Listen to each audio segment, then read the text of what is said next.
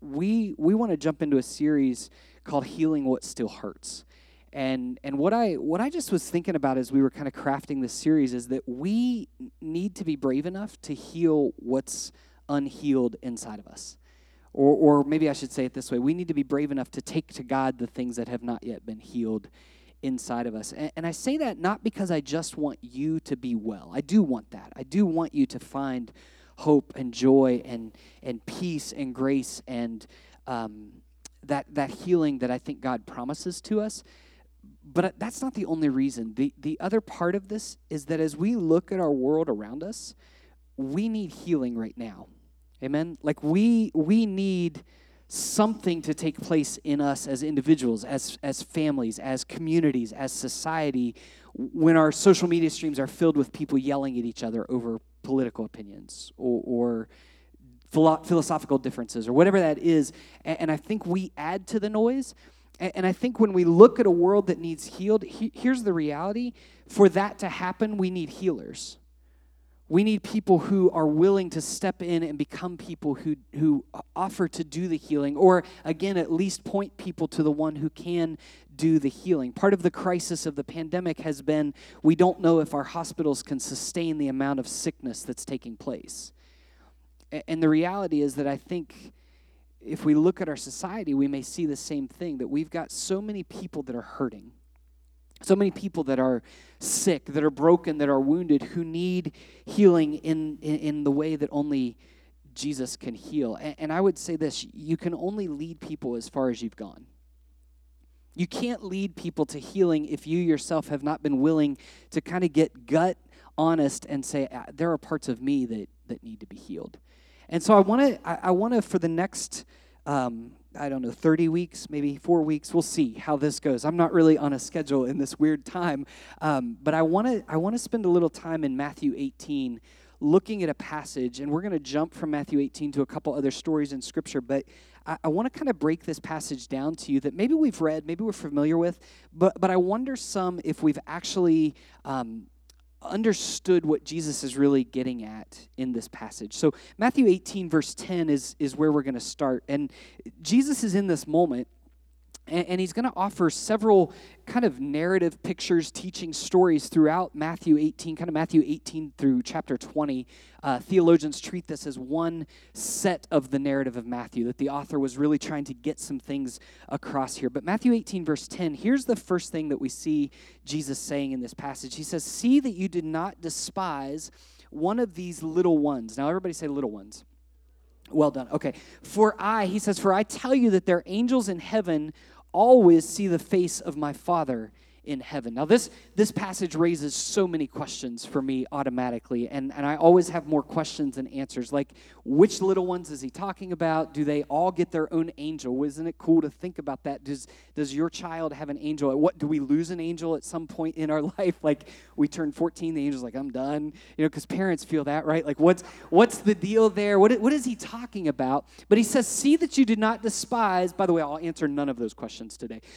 "See that you do not despise one of these little ones, for I tell you that their angels in heaven have always see the face of my Father in heaven." Now, let me pause and go back to the beginning of this chapter, because this statement that Jesus makes about these little ones that we're going to unpack is actually started by the first part of chapter 18. And here's what happens in verse 1. It says, "At that time, the disciples came to Jesus and asked, 'Who then is the greatest in the kingdom of heaven?'" So the disciples, these men, these followers of Jesus who have been with him now for some time, come to their rabbi and they say, "You've been talking about the kingdom of God. And you've been infiltrating kind of enemy territory," right? Remember, they're living in a Jewish world that has basically a hypocritical religion, and then they've got the Roman Empire on the other side. They're living as captives of the Roman Empire, and they have been wondering all along, "Jesus, when are you going to give us the kingdom? When are you going to take power and authority and status?" Remember, they had this understanding of the kingdom that meant one day Rome would be vanquished, that the religion that was false would be eradicated, that they would actually be in charge. And so they come to Jesus now believing that's the type of kingdom that he's bringing, and they say, "Who is the greatest?" Now, isn't this the question that so many ask, right? How do we become great? How do we raise our status? How do we raise our achievements? How do we become the most successful version of ourselves that we can be? Now, watch what Jesus does. It says he called a little child to him, one of the little ones, and placed the child among them. And he said, "Truly, I tell you, unless you change and become like children, you will never enter the kingdom of heaven." And so there's this just brilliant, beautiful moment where these disciples are coming to a rabbi saying, what does greatness look like in your kingdom? We know what it looks like in Rome. We know what it looks like in the Jewish religion. What does greatness and status and achievement look like in your kingdom? And Jesus says, let me show you a child. And unless you change and become like this child, you're never going to see the kingdom of God. Not be great in the kingdom. He says, you're not even going to see the kingdom of God. So let me pause there, and this is where I want a little bit of feedback, right? And you're on your schedule for lunch, so if the awkward silence happens, it's up to you guys. So what is he saying by putting a child there? What's your thinking? What have you heard? What have you been taught? Or what is your assumption about what Jesus is saying for them to become like little children? Any thoughts? Teachable? Is that what you said? Yeah. What else? Okay. No assumptions, set ways of thinking. What else? Forgiving, okay. What is it? Open-hearted, yeah. So these are our cultural narratives, right? When we think of children, we think of all these things. So usually when we're talking about this, we'll hear people say pure of heart or faith-filled, like they're the faith of a child. We celebrate that, or this innocence. Now, what I want you to understand today is there are places where Jesus seems to teach that. He talks about the faith of a child. However, there's something a little bit different here that Jesus is getting across, because in our society, we tend to celebrate children. We tend to elevate children. We tend to highlight children are valuable. They have worth. They're the purest of us. They're the most potential. We're going to pour into them. But in this culture, in this society, there was a little bit of different understanding when it came to children. Right? If you were to look at the Jewish culture, the Roman Empire, they saw the man as the head of society, kind of the status quo. Then you had the lower rungs full of slaves and women, and then children. So children were actually seen in this society not necessarily as innocent, faith-filled, pure. They were seen as helpless. They were often seen as unlovely.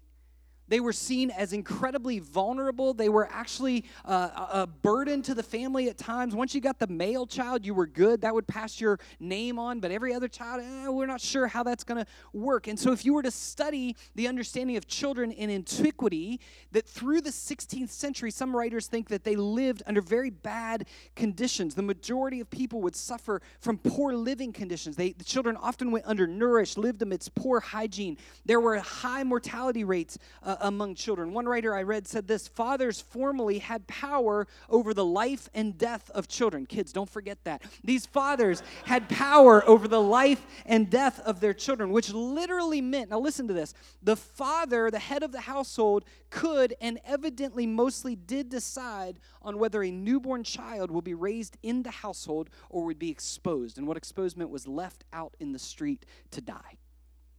This is how children were considered. I want you to rethink about this passage, because Jesus says, your question, who wants to be great? Let me show you the most vulnerable.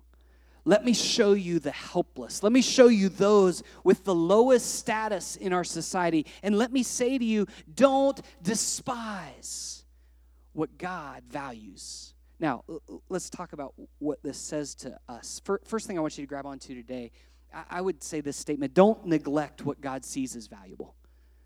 Don't neglect what God sees as valuable. See, God has always in his kingdom, when we read Jesus, when we read the stories of Jesus, we see that Jesus values the unlovely, the devalued, the things that we often cast aside. Now, let me tell you what this often means for us, and I'm going to show you an example of this. Typically, when we hear this message, when we talk about this, we think of other people. Well, God loves the unlovable. God loves the cast asides. God loves those who have been cast out of society. And I want to say that's absolutely true. We need to consider who the unlovely are. But today, I want you to think about the unlovely and the devalued as something you see in your own mirror. See, if I were to look in the mirror, if you were to look in the mirror, I bet every single one of us sees things about ourselves that we want to say, that is unlovely. That is not valuable. That is unworthy. That is broken in me. It may be physical things, but it also may be deep-rooted wounds, spiritual brokenness, shame that you have of the past, guilt that you have from the past, hurt that you've experienced, that when you were to look in the mirror, you would say, that part of my life, that essence of who I am, that failure in my past, that hurt, that loss, whatever it is, that is the least valuable thing in my life, and I simply don't want to look at it. And Jesus takes the least valuable and stands the child among the disciples and says, listen, don't despise one of these little ones. Don't despise the broken. Don't despise the unlovely. So when it comes to healing what still hurts, the first thing I want to say to you is you have to understand today we're not talking about this passage as it relates to the people outside of you. I want to call this passage to your own mirror, to your own life, and say, friends, don't neglect what God sees as valuable. When it comes to what's been hurt in your life, when it comes to the things that feel broken, what do you see as unlovely, as devalued, as cast aside, whether it's physical, emotional, spiritual, hurt from the past? What do you feel like is worthless? Maybe that's the thing over the course of the next few weeks. Maybe that's the very part of you that God wants to say, listen, don't despise this. Don't neglect this.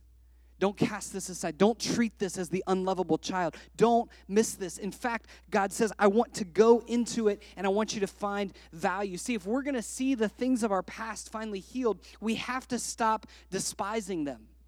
And the question that I would ask if I were sitting in a chair, how do we despise them? How do I despise those parts of my past? Let me give you some examples. First, I think we hide them.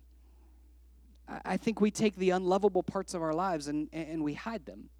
Now, many of you, I think, I may be wrong, but many of you, I think most of you would probably not hide a child because we value the child, right? So here's my question. If Jesus says the little ones are full of value and worth, why do we insist on hiding our pain? Why do we insist on hiding the things that are broken within us? What if we became, listen, this is kind of my dream for our church. What if we became the church that truly knew each other? Now, I don't mean just know each other because we sit down, hopefully someday again, at potluck dinners. I mean we truly knew each other. We knew each other in the midst of our pain. We knew each other in the midst of our wounds. Do you know what the most attractive thing is for Jesus Christ and his followers?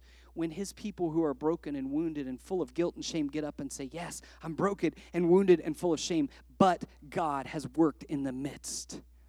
And more times than not, I hear people say, would you come share your story? I don't want to share my story. It's too messy. That's what people need. And it's not celebrating your mess. It's celebrating that you're coming out of hiding because God has done what he needs to do. Why has it become our goal? I've been thinking about this all week. Why has it become our goal to look like we're always put together? What if we became, I don't think I get away with it, but I thought about like the new t-shirt for our church, no more BS church, right? Like that's what I was thinking.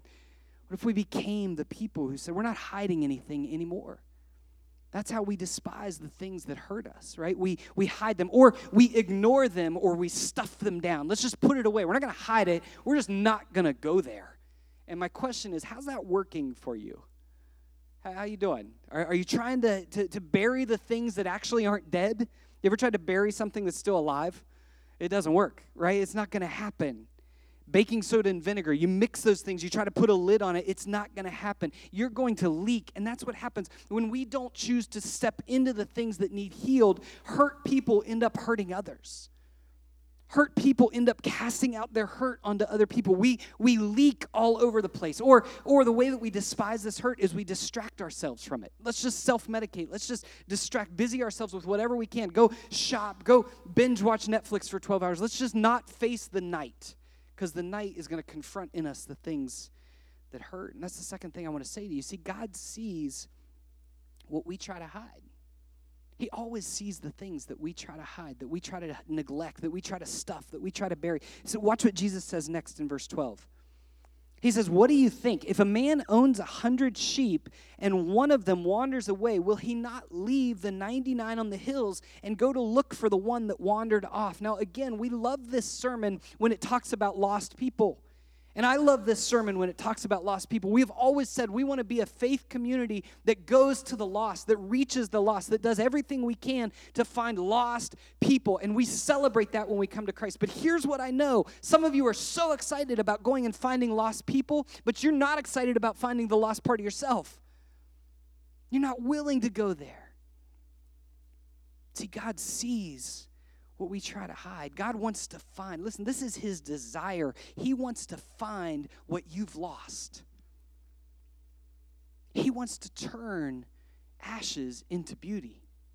He wants to restore health from brokenness. He wants to cure what's been cut in you. He wants to redeem what's been broken. This is Jesus' manifesto. The very first time Jesus preaches, just think about this.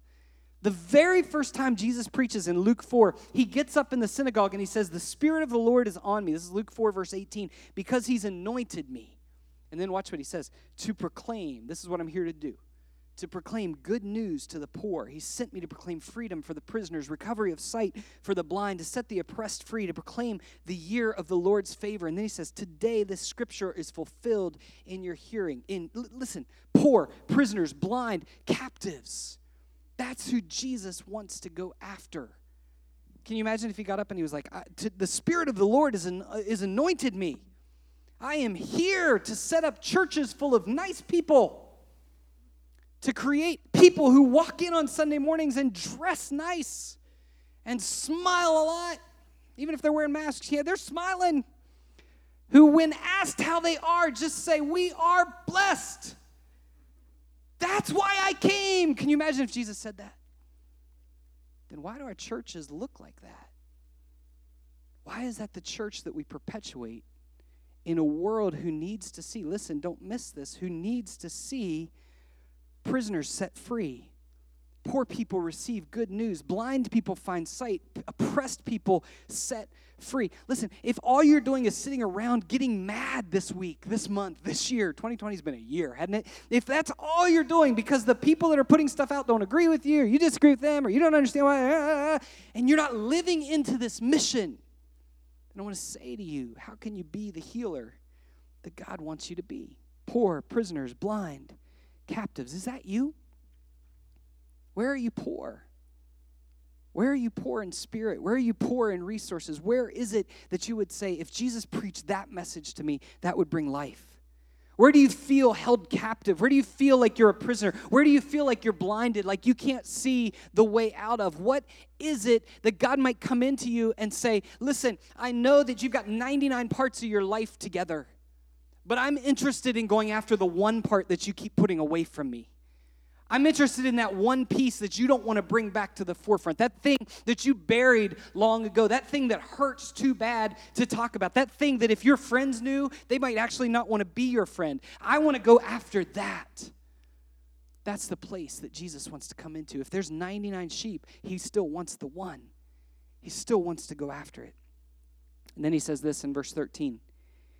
And if that man finds that sheep, if he finds it, truly I tell you, he is happier about that one sheep than about the 99 that did not wander off. In the same way, your Father in heaven is not willing that any of these little ones should perish. I want you to think about this. Again, just picture this. I got 99 people in a church, and they're pretty good spiritual people, and I got one person that comes in and says, you all are never going to believe how wrecked my life is. Do we stop and go, okay, so let's talk about the 99, because they've got it kind of together, right? And you're the one, but the one says, no, you got to understand the radical nature of what Jesus has done in my life, and he's transformed me, and everything has come back to life, and what God has done, I have to tell this story. We celebrate the one, right? We celebrate the one. But what about our lives? Look in the mirror. Right, see, you're willing to celebrate the one, but what about your life when you go, he can have 99 parts of me, but the one, I don't know. And see, this is the last part of this today. God's healing when we bring all that we are, the broken parts of us, the things that we don't like, the things that we despise, the things that are unlovely, that are invaluable, that are cast aside, when we bring that to God and He heals it, He starts to heal it. And by the way, today's just introduction. Then we understand this. God's healing is cause for celebration. It's two of you, amen to that. Like two of you are ready to party, right?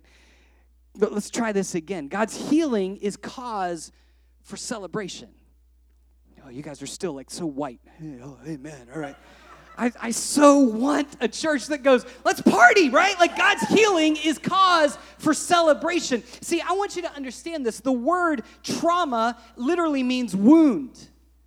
It comes from a Greek language that the range of meanings attested includes being severely hurt, physical wounds, wounding, military defeat, and psychic wounds. And so over the centuries, as people have studied trauma, they've been part of all these different disciplines, mental health fields, literature, the arts, as well as religions. But I want you to understand this about the hurt in your life, about the trauma that you've been through. Trauma impacts every single part of a person.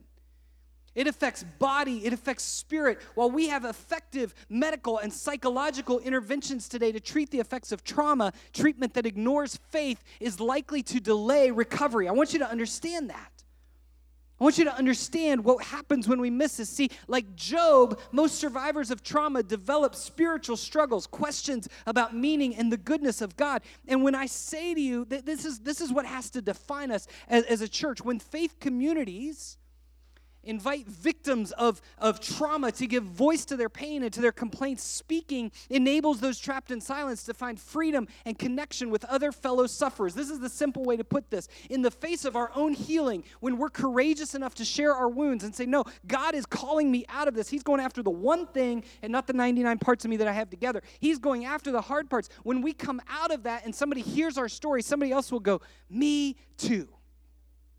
And that's where community becomes real. That's where the church comes to life. That's where the body of Christ actually starts to act like a body and not just a whole bunch of opinions that can't get along. See, we want to give voice to healing, but think about this. If we knew a soldier who came home with trauma and then found healing, wouldn't we celebrate? Wouldn't we rejoice? Why don't we do that now with each other? Why do we miss that? See, the church is missing the party. I've said this before. You know the first miracle Jesus does is produce more alcohol. If you don't like Jesus, you better, right? Like, listen, he makes the party go longer. That's his first miracle. His mom comes to him and says, we need more liquor, right? That's what she says. And he gets the party going. See, I believe, listen, don't miss this. I believe we need strong therapy. I believe we need good counseling. I believe we need treatment, and we need friends. You need people to hold you up and walk with you. But ultimately, friends, in the midst of our healing and our wounds, we need Jesus. And the good news is this today. This is all I want you to know today. Jesus wants to heal. He wants to heal parts of you. Do you know why we don't talk about healing much in the church? Because it kind of freaks us out unless we're on the charismatic spectrum of theology. See, a lot of people want to say, well, the charismatic churches, they're way out there. But actually, I think maybe they're getting into what the Spirit is doing because the rest of us are too scared to come clean and say, I got some stuff that's broken in me that needs to be healed.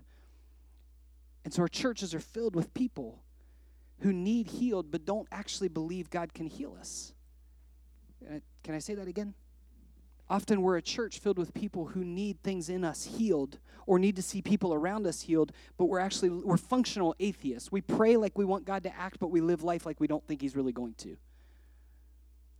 And we need to understand, He sees the greatest in the kingdom as the lowest, the ones who have been a mess. And so here's the challenge for you today that I want you to be wrestling with, thinking about. Number one, don't neglect what God sees as valuable.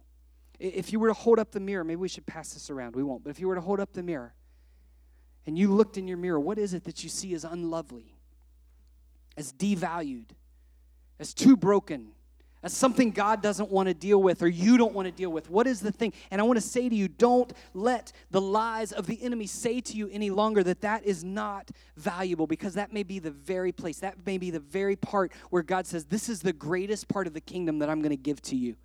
It's what Paul says, that I had a thorn in my flesh given to me, and my weakness, God's strength was made perfect in my weakness. Don't neglect what God sees as valuable. And then again, just hear this. God already sees what we try to hide. So answer this question, the practical side of today. What are you neglecting? What are you hiding? What are you stuffing? What are you trying to ignore? What are you trying to distract yourself from, to self-medicate away? What if today you actually named it? What if you actually named it? You actually came clean and said, this is the thing. I've done this before, right? Go home and grab, marker, lipstick, whatever you got. Write on your mirror, what is it that you need to name that you've been neglecting? And over the next week, let God work in that. Let God name that and heal that. Begin to heal that. God wants to find what you've lost. What have you lost? Have you lost your trust? Have you lost your purity, your confidence, your joy? See, God wants to restore these things. God didn't save you to make you a good, polite, well-blessed Christian who puts on good clothes and a good face when you come to church. He saved you to give you life more abundantly. Like what you had before Jesus, it's supposed to be way better after Jesus. It's hard for me to understand how I like people better before they become Christians. You ever had that experience? Like I meet people and I'm like, you are full of life. You're amazing. And then I get them in church and I mess them up. And they're serious all the time and they're busy and they're like, oh, look, I'm getting my life in order. No, you might be, but you're not much fun anymore.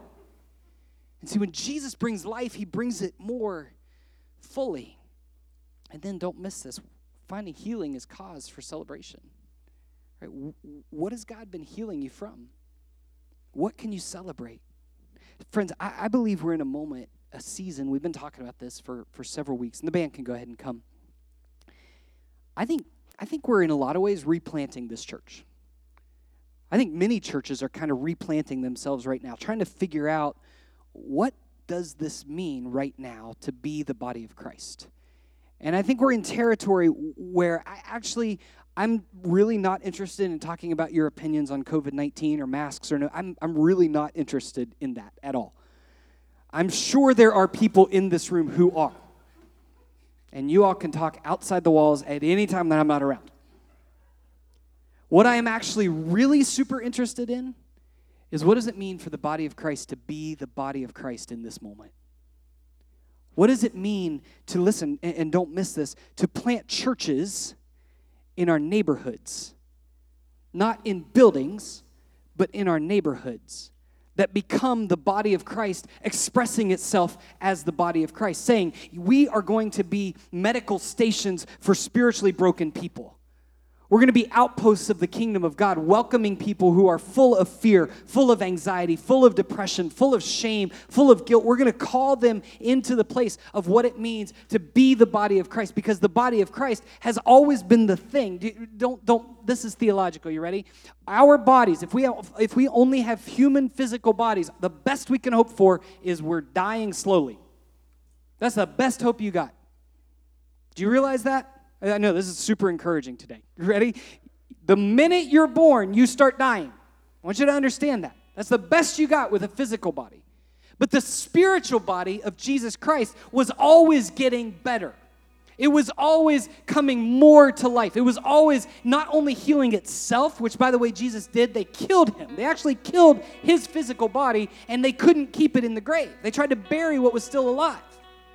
And he comes back to life. But listen, don't miss this. Because of the body of Christ, the rest of the world started experiencing life. We're living in a pandemic that can kill people, but we've got a Savior who can bring people back to life.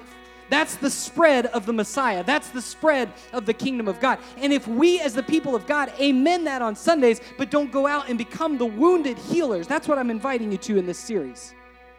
I'm not asking that you forget your pain. I'm not asking that you move past your pain. I'm asking that you absorb your pain and watch God bring it back to life, because God has always been and always will be and always wants to be the one who brings life into dead places. who brings the kingdom into places that are broken, who says, my kingdom is forcefully advancing and it will never be stopped. It will never be halted. And when we do that, you don't have to look stoic and solemn. Amen. We can actually party because we are going to be undefeated. The kingdom of God is never lost. It's never lost. And so, friends, I think that starts with us. As we replant what it means to be the body of Christ, I'm calling you to be honest enough to say, I got to look in the mirror before I look at the world.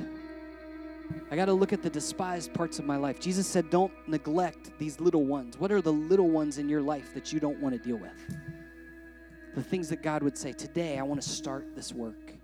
Over the next several weeks, we're going to talk about forgiveness. How do we forgive the people that weren't supposed to hurt us? How do we do the work of forgiving someone? Yeah, Jesus says we're supposed to forgive like 500 times. Some of you are like, I'm at 490. I'm almost there. How do we forgive the ones that hurt us? What if they don't ask for it? How do we live into the place of trauma and move past that? How do we know that God sees us even when bad things happen? How do we live in those spaces? Friends, I think it all starts and all comes back to this idea that greatness is in the kingdom is the Savior who died on the cross. It's the one who became the curse. See, when he calls the unlovable child into the center of his disciples, he says, don't despise this. It's not long after that he's being despised hanging on a cross. That's the beauty of the kingdom, is that's what's unlovely, what's not valued, what's despised is the place where redemption comes. And so as we sing this closing song, we're going to rejoice in that, but I'm inviting you in this moment to look in the mirror and say, God, I'm bringing this to you. I'm naming this. I'm not going to hide this anymore. I'm not going to stuff this anymore. I'm actually going to come clean about the things that still hurt me, about the anger that I have, about the guilt that I have, about whatever it is that feels so deep that I just don't want to look at it. But today, Jesus, you paid it all of it. Not 99 minus the 1, but all of it. Let's stand and pray together.